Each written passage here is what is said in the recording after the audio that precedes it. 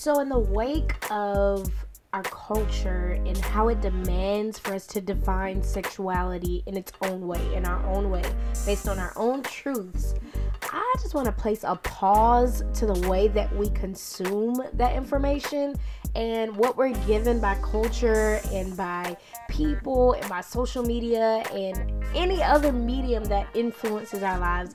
And I want us to just open the Bible and dig into what God thinks about sexuality. Today I'm talking about sexuality in God's eyes. Are you ready? Let's get some context. Alright, y'all, so this topic is going to be a little bit deep because it's not going to just purely be about same-sex marriage or what the Bible refers to as homosexuality, what humans refer to as the LGBTQ community. It's not going to just be about that, but we're going to explore sexuality in this talk, and simply because I think it's important. But before we get into that, guys, it's been a while. Hey, how are y'all? I hope that you are living life according to your faith. I hope that you are exploring God deeply. And if not, hey, you're listening to this, you got breath in your body, there's another opportunity for you to do so. But since you're here, we're going to go ahead and just dive into the Bible together. Is that all right? I hope it is. So, like I said, we're exploring the topic of sexuality, and I'm intrigued to talk about this. First of all, I've been challenged to cover a lot of taboo topics that Christians cover either in an extremist type of way or in a passive type of way. And if you know what I mean, then you know where I'm going with this. But just simply put, either we're extreme about it, we say absolutely not, this is not what God likes because God says so, but we have no context and we don't dig deeper into the text and we don't help people explore God and learn God and what God thinks and what God has already spoken about this. Or we send them to Leviticus, straight up truth, here you go, abomination, you gonna die. And it just doesn't, it's not effective. It doesn't bring people or draw people to Christ.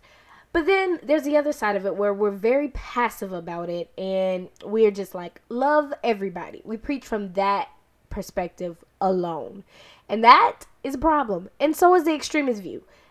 So I just want to create a happy medium, which is not so happy. In fact, it's more challenging, especially to me, because I've just been really challenged and pushed by, my spirit to open my mouth and start talking, but not from my own opinion. And so that's why it's going to be challenging today, because I'm dedicating this episode to not speak my opinion about this subject. I'm simply only going to pull scriptures and talk from scripture, period, about what God thinks about sexuality, and how it was first created, and then secondly, inspired as we explore it here on earth between humans, among us humans, and then how it's been distorted over time, and then how God has restored us.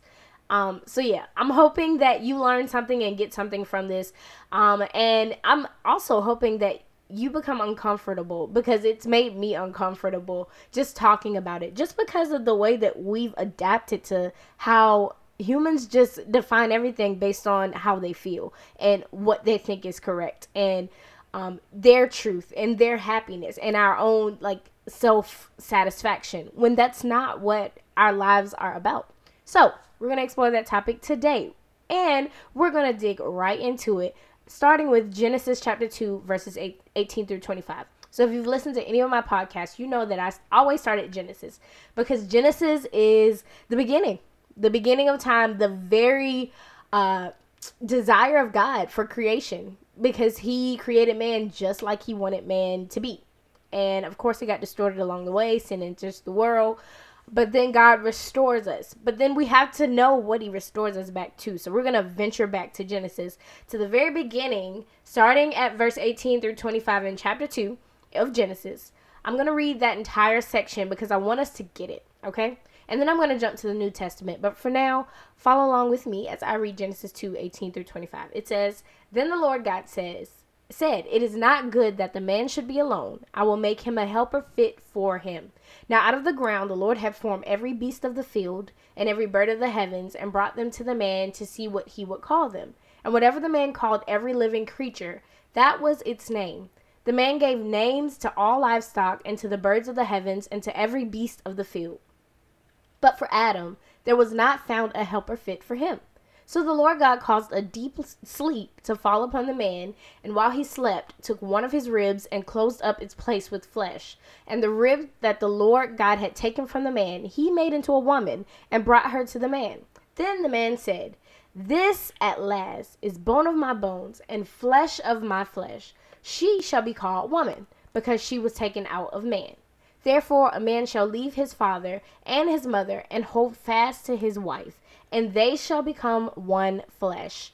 And the man and his wife were both naked and were not ashamed." So I want you to kind of pay attention to that end, those last few verses, verses 23, where it talks about bone of my bone, flesh of my flesh. She shall be called woman. But then I want you to pay attention first. Let's work backwards to verse 25, where it says, "And the man and his wife were both naked and were not ashamed."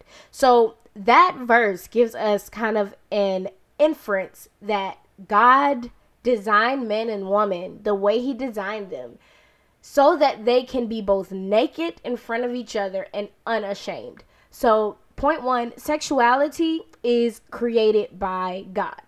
God inspires this. Naked and unashamed is very vulnerable. Naked and unashamed is very, you open yourself up to each other. Like exploring the deepest parts of each other. That is sexuality. That is intimacy. Sexuality, even besides the relationship part, but them being naked, them being exposed, them feeling free to embrace their sexuality is the phrase that we use. That is designed by God based on these verses here. And so that is a result of the Lord God, from verse 22, taking the rib from man and making it into woman and bringing her to the man. So not only does God inspire sexuality, but he inspires it within relationship with each other. So that kind of kills any doubt about God not liking us embracing sexuality. Now, I don't know that anybody says that, and I'm pretty sure, if you grew up in church and you might have been taught differently, you might have heard some things differently, or you might not have been taught very well regarding sexuality, regarding relationships. But I'm here to tell you that Genesis 2 spells it out here, plainly, clear, that God designed relationships and he designed sexuality for man and woman to be both unashamed and naked before each other within the context of a specific relationship. In this particular passage, it's marriage. And so, for one, us being okay sexually is totally embraced and condoned by God within the context of marriage. Now, we know that we experience feelings and things as individuals as well. And we're going to go into that in the next set of verses that I'm going to read. What do you do with that? Like, how does God help us to manage our sexuality and help us to learn how to honor him with our sexuality as a single person, or even just period in life as a person, whether you're single, married, whatever you are? How does God help us to do that? And so I'm going to read Romans chapter 1. It's going to be a little bit lengthy. Y'all bear with me, but I want you to get the context of this because, like I said, I'm not using my own words. I'm only using my words to kind of break down the scriptures, but the scriptures will speak for themselves. And I just want to invite you to read them for yourselves. But here we go. How does God help us to embrace sexuality? Or just, how we are in relationship with each other and how sexuality is often involved in that as well. So Romans 1 verses 20 through 32 says, "For ever since the creation of the world, his invisible nature and attributes, that is, his eternal power and divinity, have been made intelligible and clearly discernible in and through the things that have been made his handiworks. So men are without excuse, altogether without any defense or justification, because when they knew and recognized him as God, they did not honor and glorify him as God or give him thanks, But instead, they became futile and godless in their thinking, with vain imaginings, foolish reasoning, and stupid speculations, and their senseless minds were darkened. Claiming to be wise, they became fools. Professing to be smart, they made simpletons of themselves. Whoa, this is some strong language, y'all. Here we go. Verse 23. And by them the glory and majesty and excellence of the immortal God were exchanged for and represented by images, resembling mortal man and birds and beasts and reptiles. Therefore God gave them up in the lusts of their own hearts to sexual impurity, to the dishonoring of their bodies among themselves, abandoning them to the degrading power of sin, because they exchanged the truth of God for a lie, and worshipped and served the creature rather than the Creator, who is blessed forever. Amen. So be it. Who is blessed forever. Amen. So be it. Okay, for this reason, this is verse 26. God gave them over and abandoned them to vile affections and degrading passions. For their women exchanged their natural function for an unnatural and an abnormal one. And the men also turned from natural relations with women and were set ablaze, burning out, consumed with lust for one another. Men committing shameful acts with men and suffering in their own bodies and personalities the inevitable consequences and penalty of their wrongdoing and going astray, which was their fitting retribution. Ooh, okay, so this is more so about the consequences. I misspoke earlier, but we're going to keep reading. Here we go. Verse 28. And so, since they did not see fit to acknowledge God or approve of him or consider him worth the knowing, God gave them over to a base and condemned mind to do things not proper or decent, but loathsome, until they were filled, permeated, and saturated with every kind of unrighteousness, iniquity, grasping, and covetous greed and malice. They were full of envy and jealousy, murder, strife, deceit, and treachery, ill will, and cruel ways. They were secret backbiters and gossipers, slanderers, hateful to and hating God, full of insolence, arrogance, and boasting, inventors of new forms of evil, disobedient and undutiful to parents. They were without understanding, conscienceless and faithless, heartless and loveless and merciless. Though they are fully aware of God's righteous decree that those who do such things deserve to die, they do not only do them themselves, but approve and applaud others who practice them. So, we didn't really learn. We'll learn later, a little bit later. And I think I just talked a little bit too early, y'all. But we'll learn a little bit later, like how to manage our sexuality individually. But this is more so the consequence of our choices with our sexuality when we don't choose to honor God. So I want you to go back to earlier. Or I want to go back to earlier where we talked about men giving up their natural desires for women. That's in verse 26 and 27. At the end of 26, where it talks about women exchanging their natural function for an unnatural and abnormal one, and then the men turning from natural relations with women, and then they were set ablaze with lust for one another. That is the consequence of when we choose what we do with our sexuality based on our feelings, based on our emotions, based on how we feel, what we think our truth is outside of the truth of God. When we don't honor God based on what he defined as it is pictured in Genesis chapter 2 and in other places of the Bible as well. But when we don't fulfill and live out that preferred destiny for man, then we are turned over to our lust, and in essence, lust for one another. So now we're going to move on to what it means to be sexually immoral. So in the New Testament, the word most often translated sexual immorality is porneia.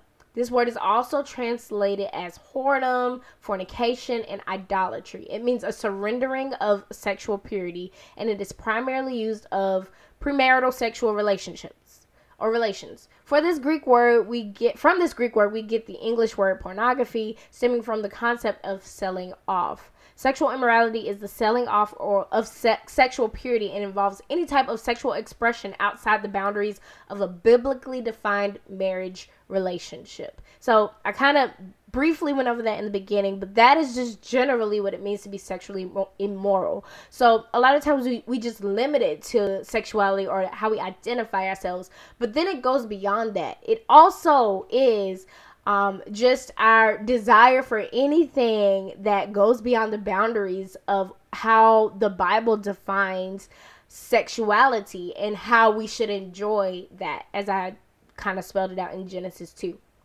So sexual immorality, we need to know where that stems from. It stems from pagan idol worship. So it's often involving perverse and immoral sexual acts performed in the temple of a false god. So when we use our physical bodies for immoral purposes, we are imitating pagan worship by profaning God's holy temple with acts he calls detestable.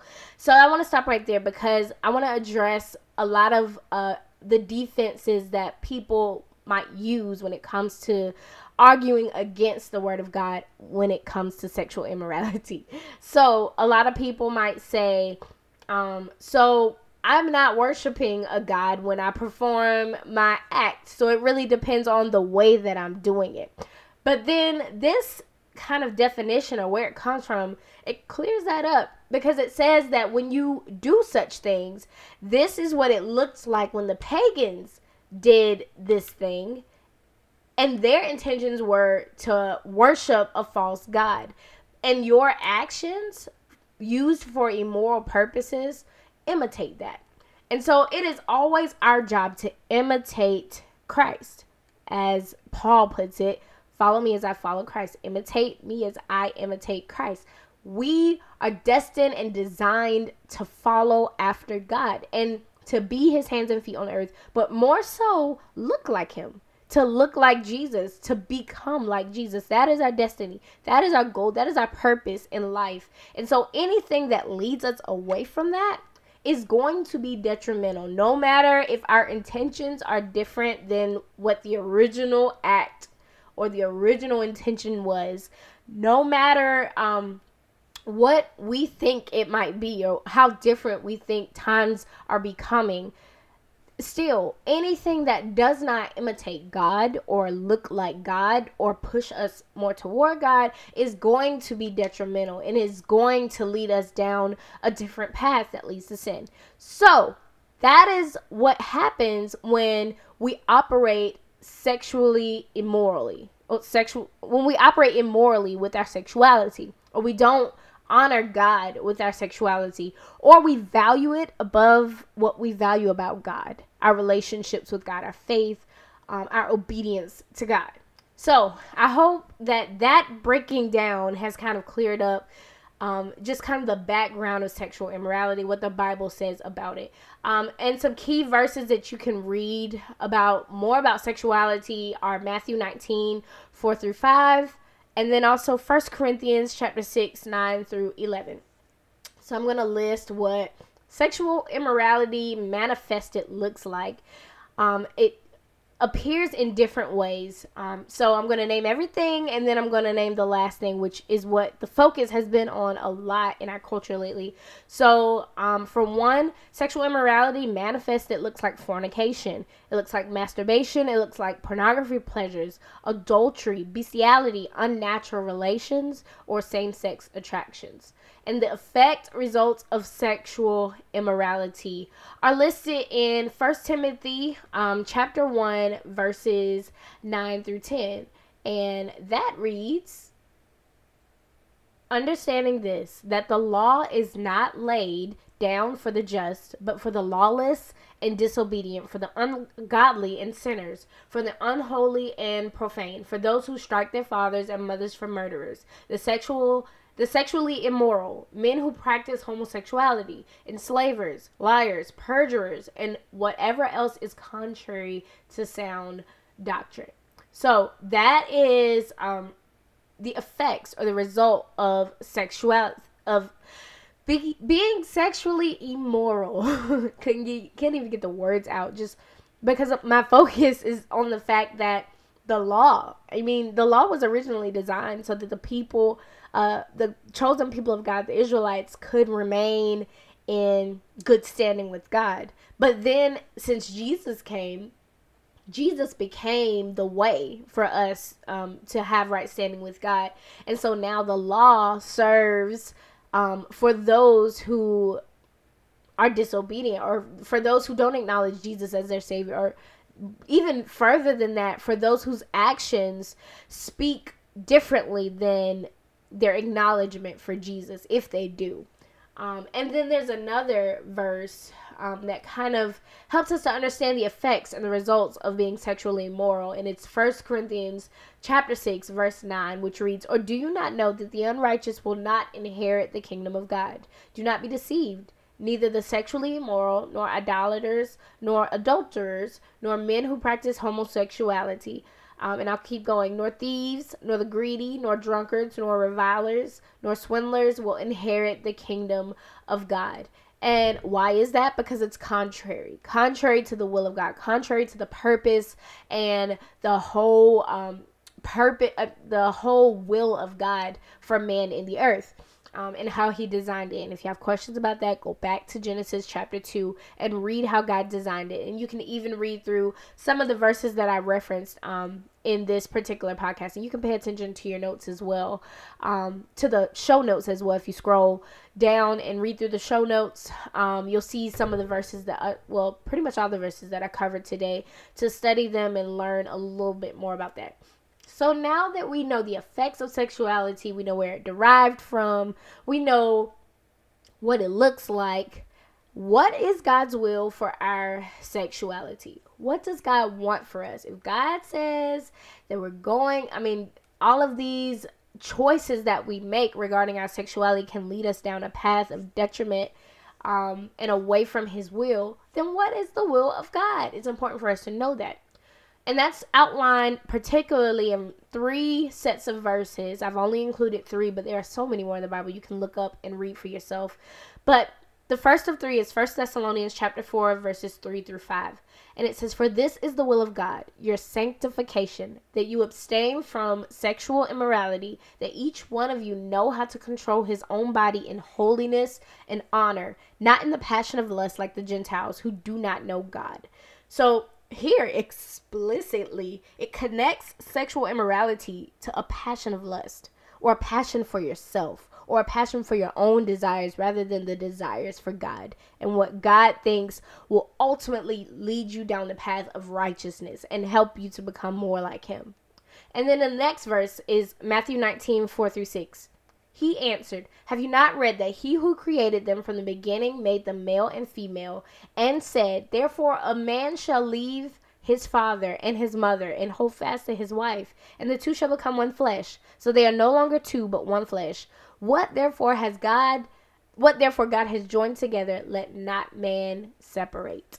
So basically, it's just recalling what we read in Genesis. Has God not said this? This is what God said. That is the original will of God for our sexuality and for the way that we enjoy sexuality with other humans. All right? And then 1 Corinthians chapter 6, verse 13. "Food is meant for the stomach, and the stomach for food. And God will destroy both one and the other. The body is not meant for sexual immorality, but for the Lord, and the Lord for the body." Because ultimately he created us. So how do we respond to God's will for our sexuality? We learned that in a set of verses as well. We're going to pick 5 of those today to talk about. And we're going to wrap it up right after I read those 5 verses. The first one is 1 Corinthians chapter 6, verses 9 through 12. "Or do you not know that the unrighteous will not inherit the kingdom of God?" I kind of read part of this already. "Do not be deceived. Neither the sexually immoral, nor idolaters, nor adulterers, nor men who practice homosexuality, nor thieves, nor the greedy, nor drunkards, nor revilers, nor swindlers will inherit the kingdom of God. And such were some of you.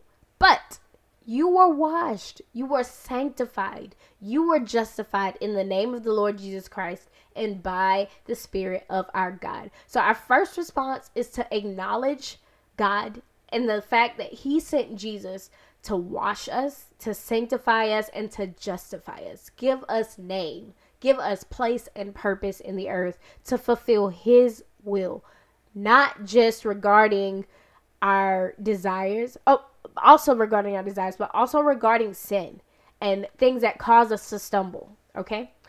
All right. Next verse is Colossians 3:5.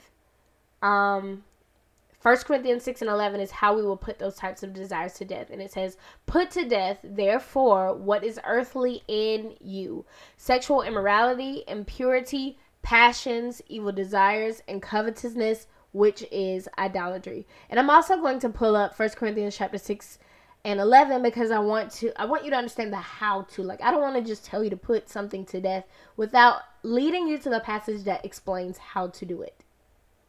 And it turns out we already read that, but we're going to read it again because I want you to be reminded to know that this is how you put it to death. By acknowledging that you are washed, you are sanctified, you are justified in the name of the Lord Jesus Christ and by the Spirit of our God. So it's not just enough to deny your flesh. It's not just enough to say, I don't want to sin anymore. You've got to replace it, specifically with the Word of God, specifically by believing that what Jesus did has sanctified you, has washed you, has cleansed you, has justified you, and has given you place and purpose in the earth, and will make you new, will transform you, will give you a new desire for him. You've got to believe that. That's where it starts. Okay? All right. So then we'll keep reading in 1 Corinthians chapter 6, but this time we're going to verses 18 through 20. Y'all, Corinthians talks a lot about this. Open your Bible and read it. So verses 18 through 20 in chapter 1 of 1 Corinthians says, flee from sexual immorality. Every other sin a person commits is outside the body, but the sexually immoral person sins against his own body. And then again, or do you not know that your body is a temple of the Holy Spirit within you, whom you have from God? You are not your own, for you are bought with a price. So glorify God in your body. And then 1 Corinthians 7:2 encourages us to adopt and be convinced that God's idea of how we embrace sexuality, which is through the covenant of marriage, is one man and one woman. To adopt that and be convinced of it. That is how we embrace sexuality. And then 1 Corinthians 7:2 reads, but because of the temptation to sexual immorality, each man should have his own wife and each woman her own husband. That is the way that God designed for us to enjoy our sexuality. All right. And then last, 1 Corinthians chapter 7, verse 5. Do not deprive one another, except perhaps by agreement for a limited time, that you may devote yourselves to prayer. But then come together again, so that Satan may not tempt you because of your lack of self-control. And that verse is specifically within the confines of marriage, within the context of marriage. And I'm specifically not expounding too much on these verses because I want the scriptures to speak for themselves. Y'all go read. I'm going to put these scriptures again in the show notes. Scroll down. You should be able to see them. If you do not see them, feel free to message me. You can email me info@notyouraveragegirl.org or reach out on my website. And I'm glad to send you these as well. But ultimately, it's a developed lust acted out in different ways that we are convinced are more pleasurable than our desire for how God has inspired sexuality and intimacy. That is how we fall into sexual immorality. It's a developed lust, and it's acted out in different ways through fornication, through masturbation, through bestiality, through a lust for each other, a lust for ourselves, through same-sex marriage, through same-sex relations. That is an acted out lust for us, a developed lust that is acted out. And that is how it is manifested in our lives, because we believed and we are convinced that it is more pleasurable, that lust, that desire, than our desire for how God has inspired sexuality and intimacy. So the answer to this lust, based on everything that I just read, if you get nothing else, is submission to the Holy Spirit and allowing the Holy Spirit to instill self-control, which is one of the fruit of the Spirit. That is what he gives us when we confess to believe and we surrender our lives to Jesus. So it's allowing him to instill self-control, not our own energy, not our own will and doing. It's his ability in us to desire him that will help us to walk away from desiring our flesh, from desiring the passions of our flesh and following after those passions.